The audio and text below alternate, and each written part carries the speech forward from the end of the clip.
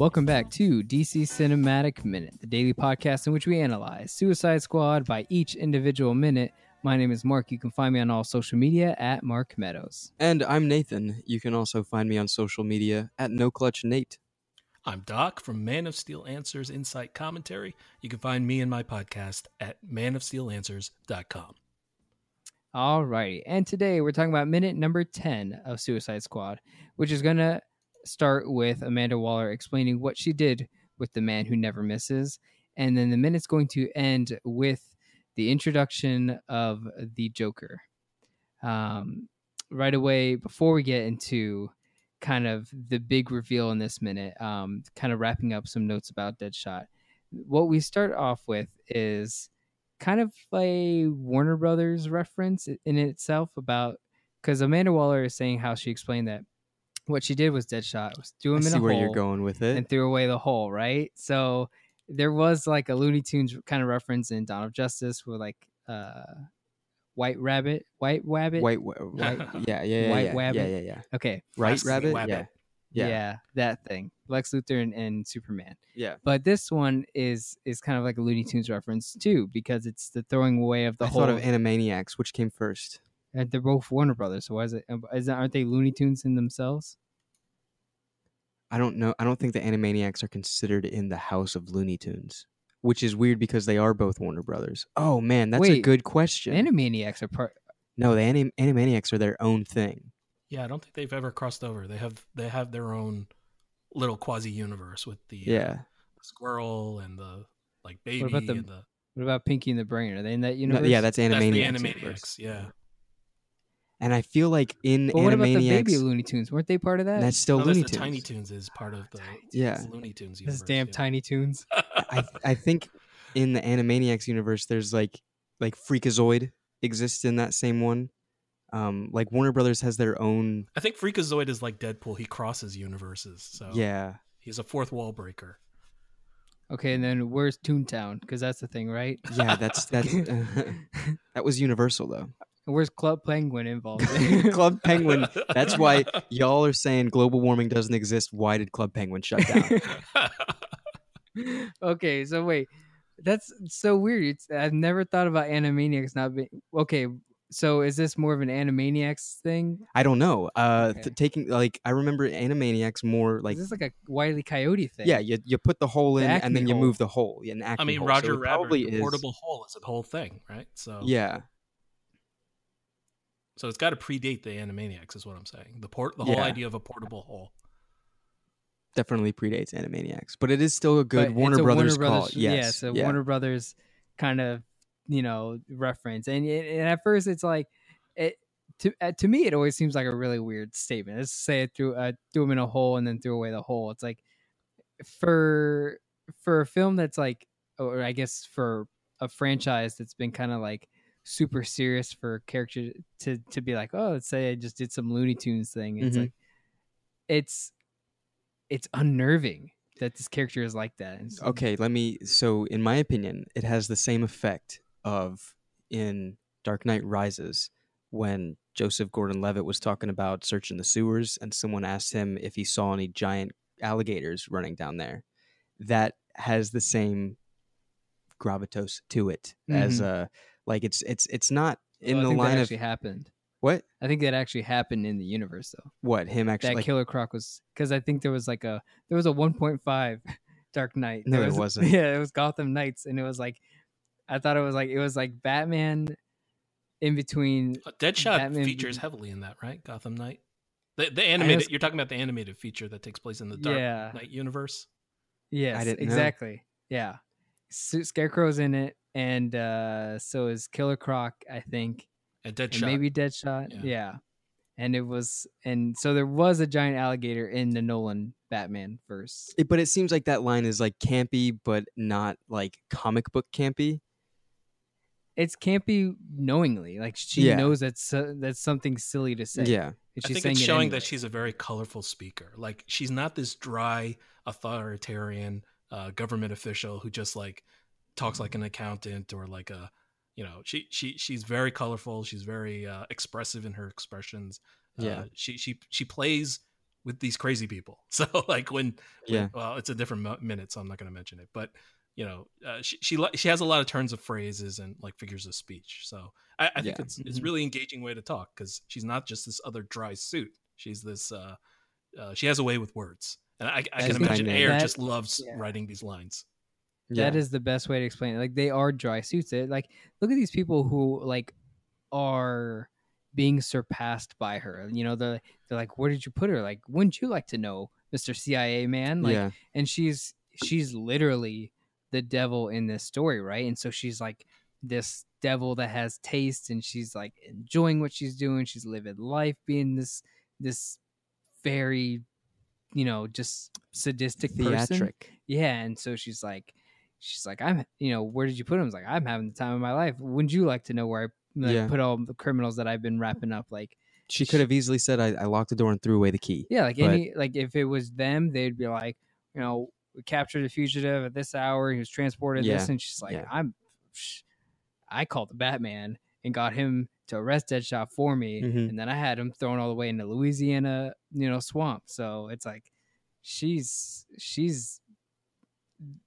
completely what, like right brain is like the creative side of your brain. Like she's like not left brain about it. You know what I mean? Is left brain analytical? One of them is like analytical, and the other half And is creative. Like creative. The imaginative. hemispheres. Talk about Rush. Hemispheres. Yeah, there you yes. go. The left and right side of the brain. Mhm. And so yeah, that's just, it's just the way she's built just makes her slightly better than everyone else. Yeah. Which is, yeah, it's fantastic. And I like the Looney Tunes reference. I don't know, I feel like we saw the one in Man of Steel was the one where he threw Feora into like a dumpster.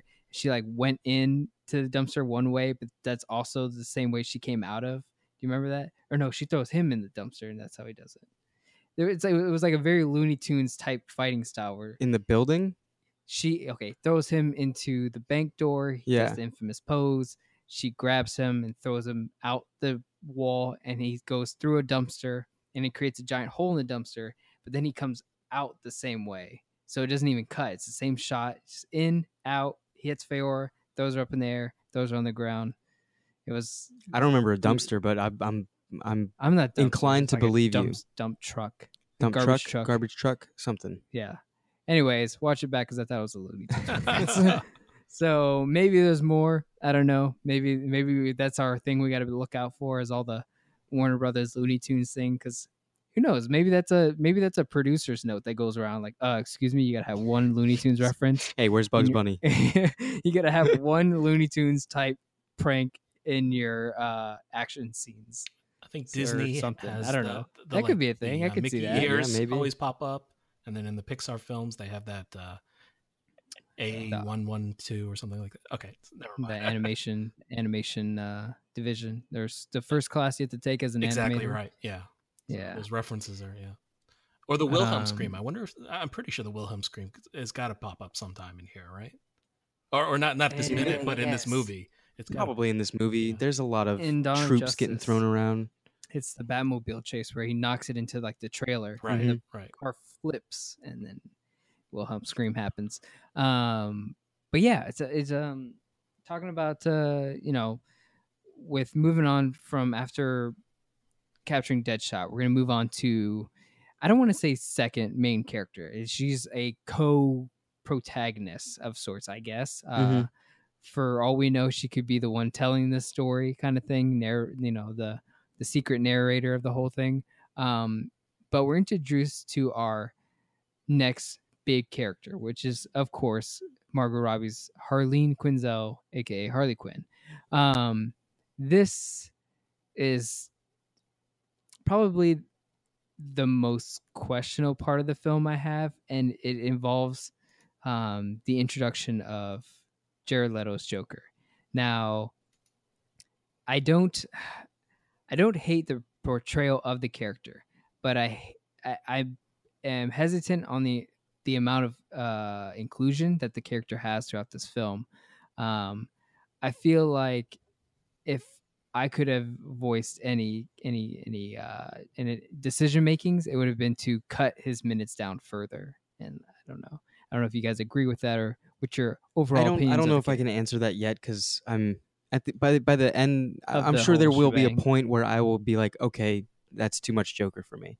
Right now, I'm welcoming it. I'm Mhm. not the type of person that thinks that Heath Ledger's Joker was end all be all Joker. It's just silly to just have that simple minded aspect of it. I like to see a different portrayal of the character, just like how I like to see different portrayals of Batman.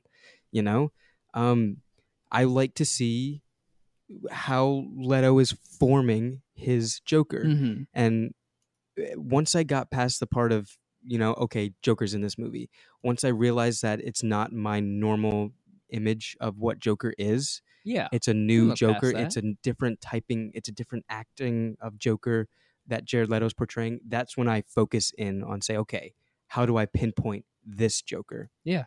And that's what this movie gives me. So I don't know if there's a point where I'm like, okay, too much. I don't think that as of right now there isn't.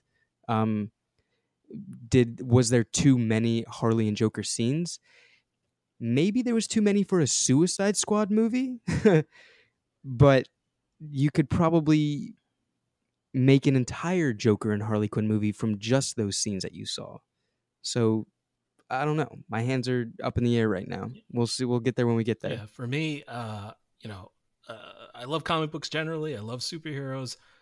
Honestly, I'm not really a huge Joker and Harley Quinn fan because, I love logic and rationality, and these two are chaos incarnate, right? It's nigh impossible to fully understand them, say, psychologically. They tend to come off in most stories like more like plot devices than persons. I'm going to give an exception to Injustice Harley because she's had time to develop her character and humanity, and she's an excellent character. But I think generally speaking, these clowns, and I don't have a clown phobia, but you might say I have aversion to clowns. They, with respect to Joker specifically in this, I think the main thing that a lot of people were just confronted with was the look. And I'd love to say that the movie was the first place that I saw him, but that wasn't true. You couldn't escape the marketing for this movie. And it's a very confronting look. It's tough to say. It's tough to say like, that's Joker, or that's a Joker that's familiar, that I like. I mean, the thing that like immediately grabbed me when I saw him was that lack of eyebrows and that metal grill on his teeth, and then of course the tattoos and all the other stuff. But I'm open to interpretation, and I think the big thing that this Joker does for me, at least with his look, is that it looks like that this is his skin color and that this is the face that he has all the time. All the previous cinematic Jokers, they always look like they were sort of hiding behind makeup and then sort of like an act, right? So it's like they're putting on the makeup, so then they're putting on a persona and putting a face on. So then Joker is just this thing that they put on, whereas this guy is Joker 24/7. Like this is the way he always looks, this is always the way he always is, and that was an interesting take. But I don't know. I feel like there was a take where there was Mother Joker, and I'm pretty sure that that's been borne out in after interviews and whatever. And I think that plot line may have been more grounded, more serious, and more psychological. But the way it is here, it's sort of a weird diversion. So I'm almost I could almost say that maybe less Joker, but I'm not. I don't really have strong feelings one way or the other. Does Harley Quinn also suffer from the skin pigmentation, or after the chemicals? Yeah. Is it or is it makeup? No, it's the chemicals. She's pale, the whole body. Yeah, like okay, so in New 52, Snyder and Capullo's run, they created this persona for the Joker called the Pale Man, which was like he was supposed to be like this, eternal life being that's been there at the beginning of Gotham, and Joker has just always been around, and he's always had a Batman per se to oppose him, and that Bruce Wayne is just the new iteration of this Batman, where the Pale Man is still in Gotham. So I like to think that it's kind of in that aspect. This is we're going to learn later on in this movie that this is mob boss Joker, crime lord Joker, Clown Prince of Crime. They call him that in this Art of book, Clown Prince of Crime, all the time, and I think that's what it's supposed to be. He's supposed to be the head of the drug lord organization, the underground crime boss. Kind of like how Nicholson had his Jack Napier, but he was more like gangster Joker Mhm. than like I get like drug lord, like, you know, drug deal Joker from this feel, especially later Yeah. on when we have the other flashbacks. But I like to think that it is his skin color, that he is running with the whole Ace Chemical. You know, he had that whole run-in with Batman as a Red Hood. He got this, you know, skin disease, and he's just running the crime lords from underground. Mhm. Yeah, and it's a I like I like this Joker. I just, you know, it was just merely about for story concerns. Do we need to shave the character down a little bit? Because I know it's like you're having a really big actor play a really big character, you know, and so there are people coming to the movie because of their fascination with this character, which I'm definitely not one of those. But for those who are, it's like, well, do we beef up his subplot so that people are satisfied with the amount of screen time he gets? It's like, That's probably what it are you was. doing that? And you know, is it going to hinder the film? You know, that's a juggling act. But in my opinion, it's more of a no. You got to cut that down kind of thing. But it's still a good performance. I still want to see. I do want to see more of this guy, and I want to see how he operates as I agree with you. I want to see more how he operates as a kind of like a crime lord Joker Yeah. of the 20, you know, of the modern day, you know. So he's definitely a cool, interesting character. Um, uh, but we also, you know, we get this is kind of like a big old introduction for kind of Harleen Quinzel's origins as like his accomplice, and as we see, he's an accomplice to the murder of Robin. So I have big little feelings there. touchback, yeah, which would mean that she was here or she was around prior. Okay, so You know, that's kind of like tough. So, all right, do you mind if I go on a kind of tangent or whatever? Go Okay, ahead. so the issue people are going to have is all this production text, right? So they're going to take the production text, they're going to take the post production text, they're going to generate a timeline, right? So the idea is she's born in 1990, she's a criminal by age 24. That's when that mugshot is taken, and so then they're going to say, how was she able to become a criminal, a licensed physician, right, and a psychologist, and become a criminal and kill Robin all in that amount of time. And so I think the baseline thing that you got to do is, at a minimum, she's got to be a real world Doogie Howser, right? Or she's got to be a Doogie Howser. In the real world, we have those. You've got a gentleman, I think his name is Balamurali Ambati. He obtained his medical license at age 17. And you have a Sho Yano. He obtained his medical license at age 21. Okay, so it's technically possible. It would make Harleen extraordinary and exceptional, but that's what makes her a supervillain. But even if you use that timeline, right? Suicide Squad takes place in 2016. Harley is 24 when Batman arrests her in 2014. The BZE happened in 2013, and Robin was already dead by that point. So, assuming Harley meets Joker at the age of 21 in 2011, you know, that places Robin's death in a really narrow window that doesn't really doesn't overtly contradict BVS, but it feels like it does, right? When you watch BVS, you don't feel like Robin died like a year or two ago, right? Or I don't know, maybe that's the feeling you get or don't get. I don't know if you have that feeling. it's a good question. It's a really good question. Could I believe a year or two? No. Because it 4? Yeah. because it really puts an imprint on like, okay, well, how fresh is that pain? How long has Batman been brooding over that? And Yeah. like it's been making him more and more brutal over the time. So is it enough time for that to go by? Is that a year? Is that 2 years? Maybe it's 3. Right. 3 years sounds like a good bet. So then that's option number one. Option number two is you discard the production text. So you say that the report that we're seeing in front of us and the mugshot aren't binding canon, and then you could change the date stability, whatever, to fit her age and her experience and everything lines up. And then the final option 3 is that you keep the production text, but you discard that post-production text, that text that was written about Robin. You say that basically that was written by Buddha Jones, that the trailer people that cut the movie, rather than David Ayer. And if you throw that out, and you say it's coming from an unreliable narrator, that's the reason I kept bringing this stuff up earlier. And you say that whatever Deadpool wrote it, or this is Harleen's crazy idea, or it's an unreliable narrator. As long as you throw that out, then the timing also works. So that's the whole reason that I kept challenging like the legitimacy of what you're seeing on screen. Is it literal? Is it diegetic? Is it in story or not in story?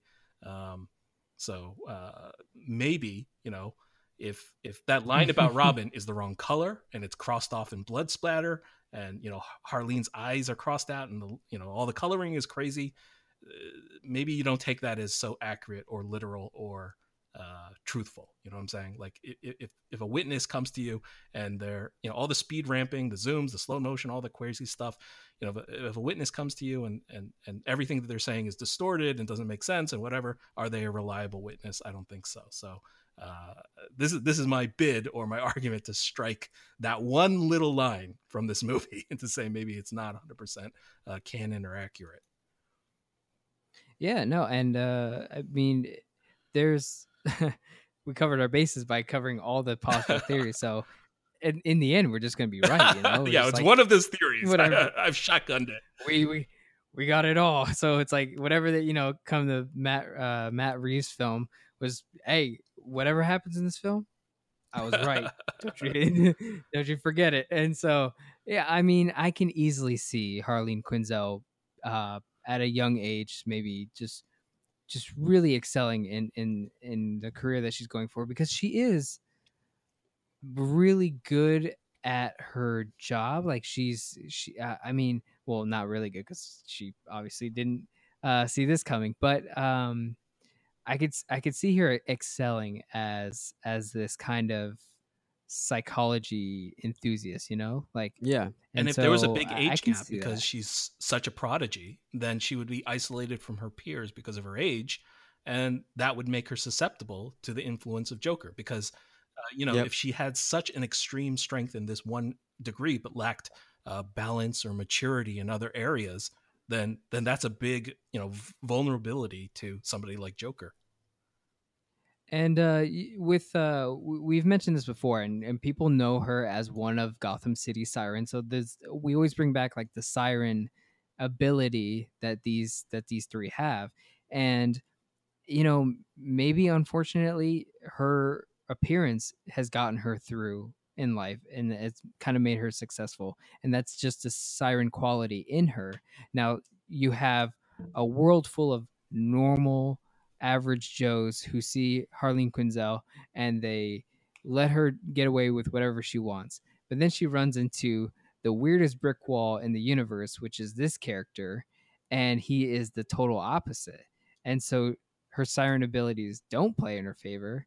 And where Amanda Waller says she thought she was curing him, but it turns out that wasn't the case, it's like you could say, and I kind of wish it was written this way instead. It was like she thought she was curing him, but in reality, he was curing her in like this kind of tongue-in-cheek, like giving her purpose. Yeah, the complete opposite. And I do want to mention you're not getting the siren abilities isn't you just making that up. That was Paul Dini and Bruce Timm.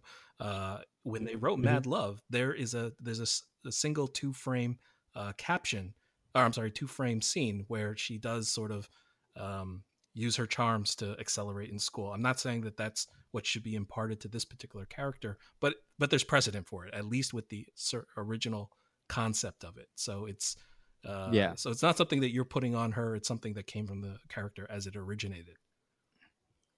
Yeah, and it stuck with it through the entire series of sirens. It really works out, and it really makes them really interesting characters. I like seeing it, and I like seeing that a character who has kind of gone by in life, and to meet a character like the Joker, just completely like almost like Babe in the Woods kind of thing, and then you meet like this I don't know how to, I mean, I guess that's the whole point. You don't know how to describe the Joker, but it's like he literally is like the complete opposite of normality. Well, one way, think about it, her whole focus, her dedication, the thing that she's passionately studying is like the mind, right?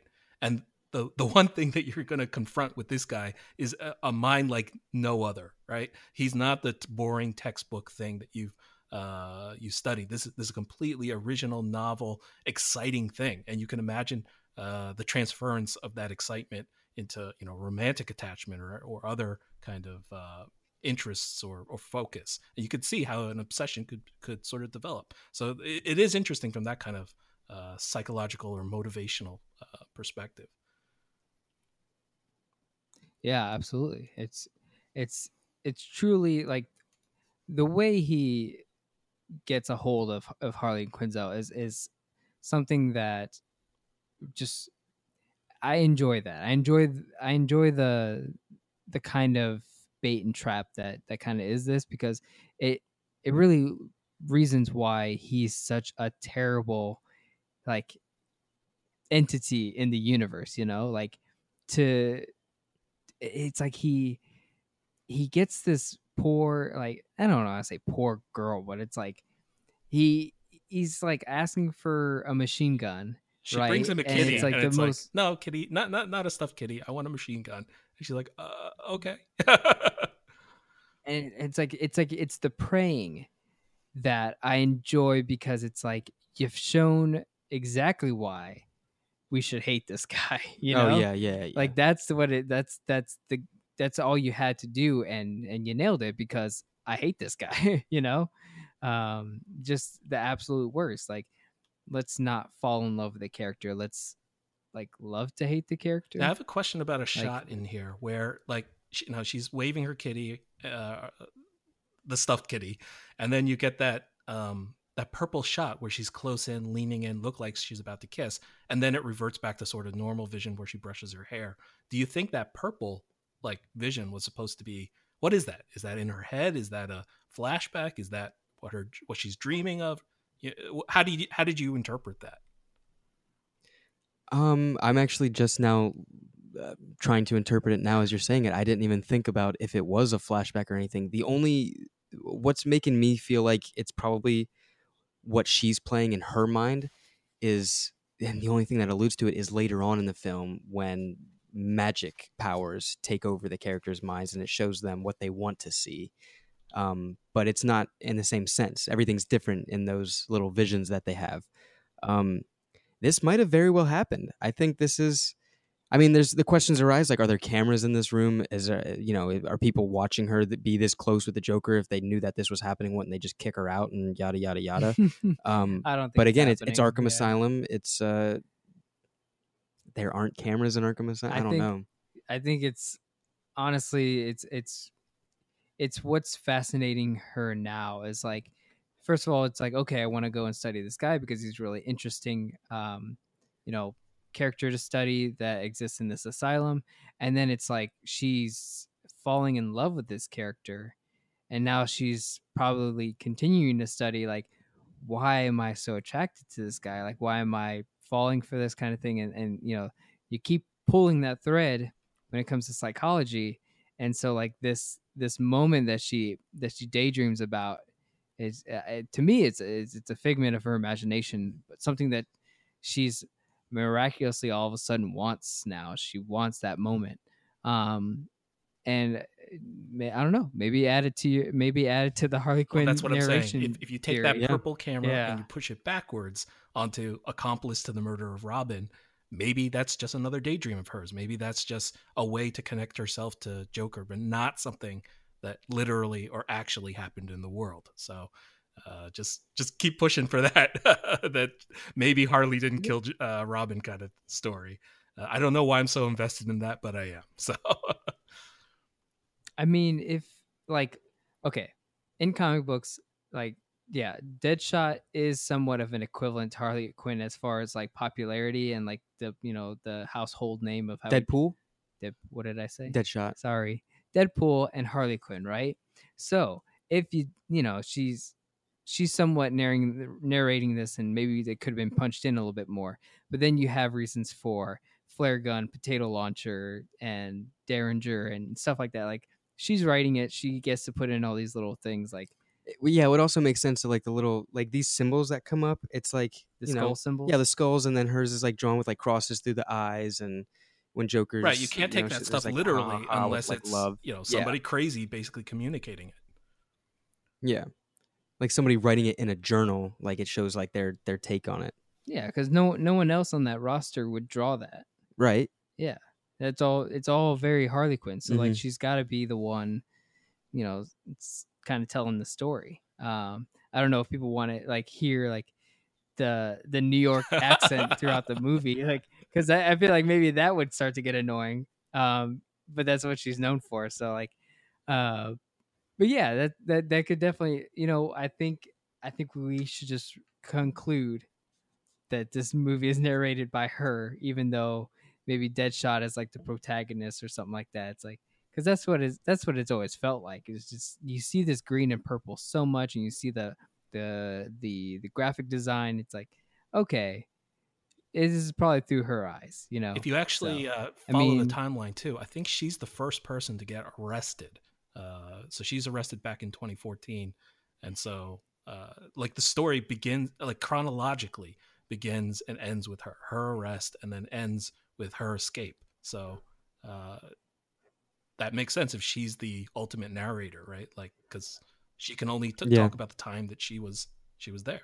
So mhm. I Yeah, believe it. absolutely. I believe it. I don't know if we get our first like I don't know if it's the very first time we've seen Arkham Asylum in this universe, but we do kind of get a wide establishing shot of the asylum. So I want to say it's the first yeah, time we've seen it, but it is good to see Arkham Asylum uh, presented. Like oh here it is, first time in the cinematic universe. Like we're seeing what Arkham it's Asylum as looks like in dark this and as universe. gloomy and as gothic as I've ever imagined it. And they end that shot with like a thunderclap, which is like perfect, right? So that's exactly what I think Yeah. of when I think of Arkham Asylum. Yeah, I mean, it really isn't too far off from like what we think of. We always think of those gates. We always think of those words. We always think of like I thought it was the moon in the background, but I No, think it there's might just be a searchlights. Like spotlight. yeah, Yeah, spotlights. and yeah, the Gothic architecture, the weather that's involved. Like, One of the best depictions of that, and the thing that's stuck in my brain when will always be, was in Arkham Asylum, the first game, mm-hmm, when it's the first part where Batman's just screaming that Batmobile up to the gates with mm-hmm. Joker sitting in the passenger seat, and like you see the iron gates, you see the old Arkham, those iron gates is what I think of when I It's think the of, gates. Yeah, yeah, I think Yeah. of Arkham. you get the And pearls from Martha mhm, Wayne. You you got the have the iron gates gates, here. You yeah. can Yeah, definitely it's just some say, things you just yeah, gotta have. Arkham has more character and more recognition than sort of that Gotham skyline, right? We kept talking about how you see a bunch of buildings, but you just don't know Yeah, if that's Gotham or not. But Arkham has a character to it yeah, that like 20 different artists could do their version, and you could tell, that's Arkham, um, because it's got those stylistic notes that help you recognize it. So it's cool that there's mhm. this sort of non-character character in the Batman mythos. As always, the debate, it's beautiful. And I'm glad that they did, because it's very easy nowadays when you're going to chase the realism and things. It's very easy to say, well, we want Arkham Asylum to look like an actual asylum. I think Batman Begins has it like an actual asylum. There's nothing really stand out ish in Batman Begins as far as their asylum. But like here, it's like just by looking at it, you're sold. You're like, that's it. Yeah, that's what it Mhm. looks like. So yeah, it's just I'm glad they did that. I'm glad. What's been interesting about the cinematic universe is yeah they've been chasing the real, but they've let the Batman universe get a little comic booky in a good way because Batman's not wearing uh he's not wearing like the plated armor and the separation of plates. Yeah, He's in a suit. He's like in yeah. a He it's like in kind of looks like he's pajamas in kind of pajamas. thing. Yeah, Yeah. It's like so I like that although we're being really hyper realistic with this universe, that the Batman universe within it is just as Sticking to comic. it. Yeah, it's a little Yeah. comic booky. We just need the Zeppelins and we'll be good to go. Yep. So That's all we're please asking put for. that Just in there. come on, Zeppelins. Come on. But let's see. I think. That's all I have for minute number 10. Oh yeah, we got I a got good two more one. things. We'll if get you don't more. mind. Okay, Yeah. go for it. Yeah. Real No, quick. absolutely. We got a whole nother week. Well, real quick, the first thing that people are going to bring up with Joker is, of course, the timing of the teeth, the grill, the metal grill, and a lot of that is going to come out of that David Ayer interview with Empire Magazine, saying that basically, you know, the origins of that was Joker killed Robin, and then Batman took his teeth, right? And then they're saying the timing of that doesn't work with his first meeting with Harley. And the main thing that I want to stress there, the rebuttal there, is that you got to go back to the source. And when Ayer shares that, the very first thing he says is that this is sort of my personal thing. It's maybe less about a larger connection. So in other words, he's saying that this is my head canon. This is what inspired me while I was directing, but it's not story canon. It's not something that Mhm. fans have to get worked up about and try to resolve or claim is an error. You know, just let it go. And one of the quick, you know, quick examples I can give of this is when John Williams was accepting his Lifetime Achievement Award from the AFI. He mentioned when he wrote a theme in Star Wars that he wrote it believing that Luke and Leia were lovers, which obviously isn't true. So, you know, what drives you creatively, just because you share that doesn't convert that into canon or the story, right? So, And we kind of remember people in like a centralized way too. So I mean, like maybe he didn't have his teeth punched in this flashback, but for the overall character, the way that the narrator might remember the character, he's always had a grill. You know, like he's always had fake teeth. that's a great kind of point. thing. So if this story is being told from Harley's perspective, then she may have a unreliable memory of him always having a grill. And I mentioned that. I promise I'll be quick. there's sort of a unreliable narrative, sort of with Wonder Woman, right? Because the entire thing is her telling a story as a bedtime story, and you know, there's all sorts of little examples of incontinuities which could be explained if it's Wonder Woman telling the story, and she's telling it to, for example, if you impale a guy with a sword, he's going to be gushing blood. It's not going to be pretty, but because she knows she's telling a bedtime story, she changes the story so that it's a more clean kill, right? So the storyteller shapes the reality, and it doesn't have to necessarily be strictly logical reality. Yeah. And I think even the photograph itself has a continuity error where it's like her leather strap thing that goes around the armor is Mhm. like reversed in the photograph than the way she's wearing it when the photo is taken. So it's like there's no way that flipped in the photograph, so I don't know how that happened, but it's like being worn the wrong way, like Right. over the wrong shoulder. So it's like you gonna go to war for that? Just like leave it be. So then the last thing I want to mention is, of course, you know, what function does Harley serve on the squad? Like, you know, obviously she's a popular character, and the only thing I just want to say is I wish the movie had gone for some of those sophomore rationales, like the explanations for why she fits into the squad, you know, either because of her relationship with Joker or some special knowledge she possesses, or some, you know, her special psychological talents. But because it goes unspoken, you're going to get constant criticism of the film for Harley's inclusion. The criticism that people are always going to say is, what good is she against Superman? And the one thing I beg of you guys is, when that point comes up for your other guests, or when you raise it yourself, is that everybody in the film points that out. Everybody says, why is Harley on the squad? Flag directly says to Waller, you know, it makes no sense. What are you really up to? And so a critic doesn't get any credit for raising what a film already does. I think it's more interesting to try to answer Flag's question, which is, you know, if this task force isn't really about beating Superman, if there really are more effective spec op pipe hitters out there, then what is the squad really about, and why does Harley fit into that picture? And I think that's the question people should be asking. So I mean, yeah, let's even go back to the beginning of this minute where Amanda Waller says that, let's say I do him in a hole and throw away the hole. You're trying to sell this Task Force X to the government. Like you're trying to get, and you're not being completely honest about what you're doing with these guys, like to the people that are going to approve this. And it's like, if you're not even going to be straight up about that, like, what are you going to be straight up about for anything? And so she's got all these, ulterior motives that she doesn't feel like she needs to explain or doesn't want to. And so, yeah, it's like, what, she's never going to explain it until it's too late. And then you've already figured it out, I have, one completely random piece of trivia. It's for the phrase, "Don't dip your pen in the company ink." Have you guys heard that before?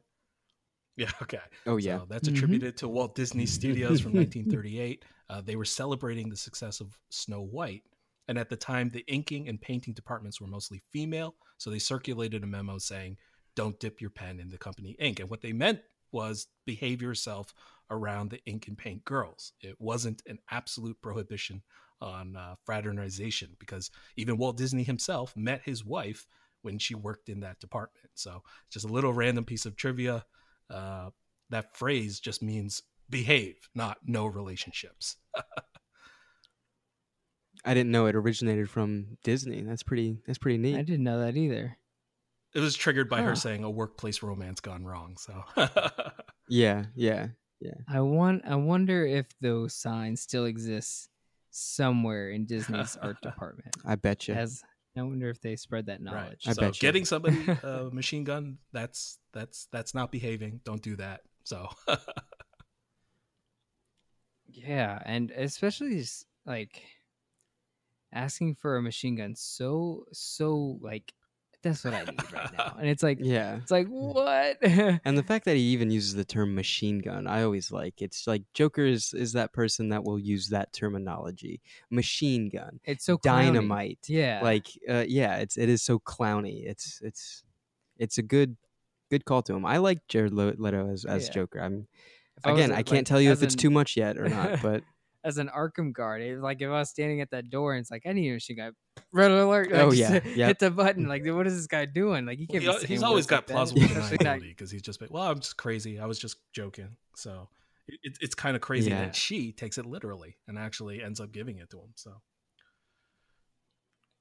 which I wanted to see that. Like, I wish I saw like the handing over and just like seeing. I guess we'll save it for next week because we're gonna talk about the whole like the literal assault. Well, again, I think that's why it's good that they left this movie open, because that's why Harley can have like 6-7 other films, because they didn't close off all of her psychology by showing it all in this film. So exactly. Well, before we wrap up, Doc, it has been an incredible journey this week talking about Suicide Squad by each individual minute. But before we go, please let everyone know where they can find you, what you've been up to, and what you got going on. Absolutely. I've been working on I have a podcast, Man of Steel Answers Inside Commentary. You can find it at manofsteelanswers.com.